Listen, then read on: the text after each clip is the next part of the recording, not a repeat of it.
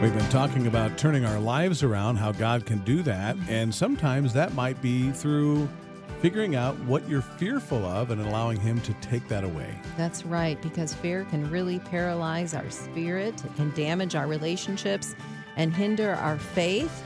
But fear can be conquered, and we're going to talk about it this morning with author Trillia Newbell. She experienced fear's tight grip in her life, and she's sharing her story in the book Fear and Faith, Finding the Peace Your Heart Craves. Trillia is the author of several books, and when she's not writing, she's encouraging and supporting other writers as the acquisitions director at Moody Publishers. And good morning, Trillia. Yeah, thanks for joining us, Trillia. Appreciate it. Always good to have you on with us. So let's start off with what really is at the root of our fear. What do you think about that?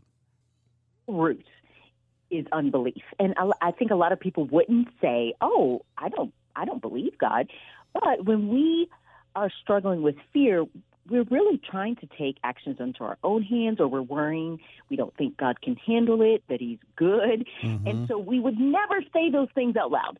But the ultimate root is, I believe, help my unbelief. We struggle with believing that God is who He says He is. Yeah. Mm-hmm. Mm-hmm. So, Trillia, have you ever had that happen to you? Have you ever struggled with fear? Oh, gosh.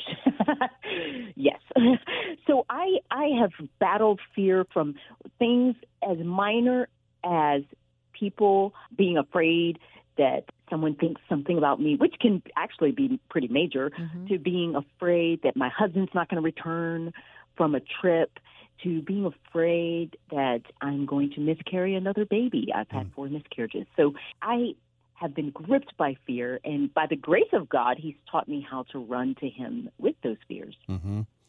Do you think that most people suffer from fear? And if so, what do you think is a big reason why, again, that we fear? I know it's not trusting in God, but there's so many things to be fearful of today. Absolutely. Well, yes, I think the majority of us struggle with fear. And one way we can identify it or look is think about our reactions to things. Mm-hmm. When we respond a certain way, that it could be motivated by fear. So we respond in not giving because we're afraid that we will run out of money if we give generously. Maybe it's responding in anger to something because we're defensive. We're afraid that someone's thinking something or saying something that maybe they're not even saying. So I think some of our responses can reveal what our heart's bent is towards a certain circumstance and towards God. Mm-hmm. And so, for example, one of the things that I used to do that I don't anymore is my husband, he would leave for a work trip, and he would be gone for 2 minutes, and by the time he walked out the door, I had planned his funeral. I was just so anxious. I would think of these things, and I was like, "Oh no, what am I going to do with the kids?" I would just be gripped by this fear of tragedy. Mm-hmm. And so those are some things that are common to man that people don't always say out loud. Or, for example, if you're afraid of what other people think of you, you may not share the gospel. You may be silent because you don't want to confront. You don't want to be rejected or someone to say something that's challenging. So you stay silent. That is a fear of man. The fear of man lays a snare, Proverbs says, but those who trust in the Lord are safe. Mm-hmm. And so that's a real practical example. But I bet if everyone was surveyed, they would find something that they are afraid of, as minor as the fear of heights to as major as fear of destruction. So there are loads of different ways that we fear, and we can root it out. We can look at our reaction to different things. Mm-hmm. So, Trillia, how do we overcome? How do we turn this around? So maybe use the example of when your husband left, you fought fear that he wasn't going to return safely. So what did you do?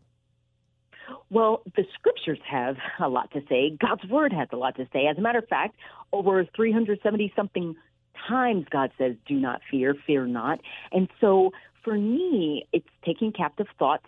And the scripture says in Isaiah that when you fix your mind on the Lord, you are at peace. Mm-hmm. And so for me, it's taking captive my thoughts, reminding myself, when my mind is set on him, I have peace. I've got to think on the Lord. I've got to fix my eyes on Jesus and remind my heart of the truth of his character and the promises of God and who he is. And then when I reframe my thinking and ask God for help, cry out for help to him, then I can have better, truer thoughts. And so a lot of it is practically asking God for help and reminding myself of the truth that's in his word. Mm-hmm. That's really good. You mentioned that the Bible says so many times to fear not, but it also says to fear God as well. So let's talk about the difference there. Yeah, so to fear God is to be in awe of him. It's not afraid of him.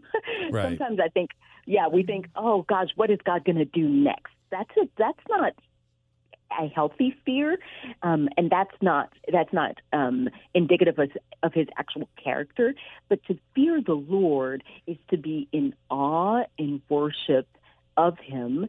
It is a acknowledgement that God is who God says he is, that he's holy and just and awesome and good and loving.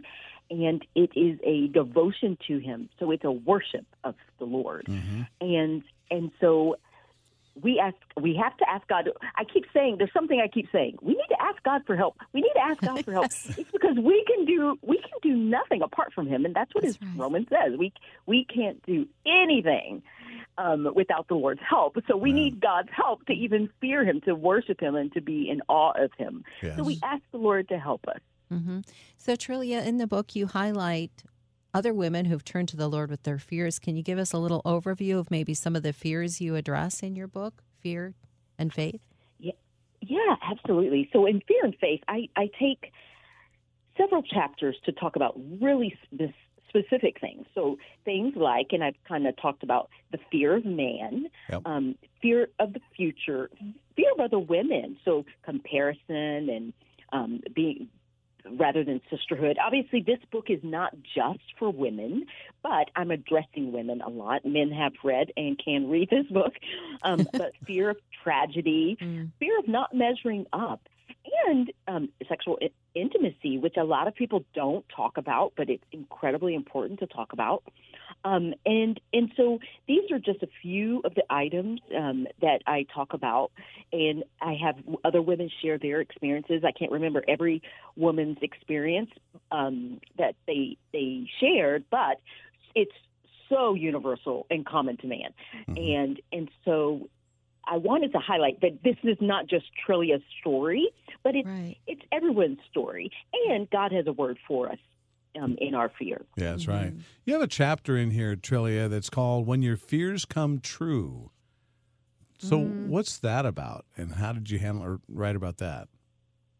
Well, the reality is that our fears do come true. So we have fears such as the fear of death of a loved one. I've experienced 4 miscarriages. And so what do you do when some of your greatest fears of suffering and tragedy and sorrow come true? And so I talk about our suffering is a part of the Christian life. We are not promised not to suffer. As a matter of fact, God in his kindness reminds us over and over again that in this world we will have trouble, and we can turn to him, and we suffer as Christ has suffered, which is really remarkable to think that we serve a God who enters into our suffering, who knows our pain, who knows our sorrow. He's a man of sorrows. So we are not serving a God who's unfamiliar with our pain and suffering. As a matter of fact, he suffered so greatly. He suffered the cross. And so we can trust him. We can run to him. He understands. And so I write about that because the reality is it's going to happen. We are going to suffer, and we're going to experience pain. Yeah. And some of those things are our fears. So, Trillia, what do you do when someone near you, maybe close to you, is fearful? I mean, how do you help them through? How do you help someone through that fear?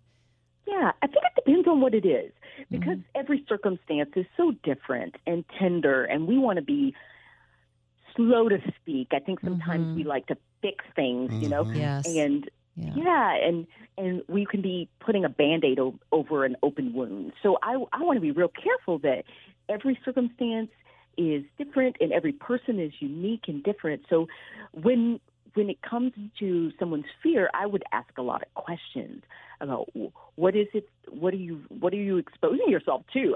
I know that right now we're in a situation where there's a lot of fears related to politics, and there's a lot of fears related to culture. And so my question would be, are you reading God's word or the news? What are you feeding yourself the most?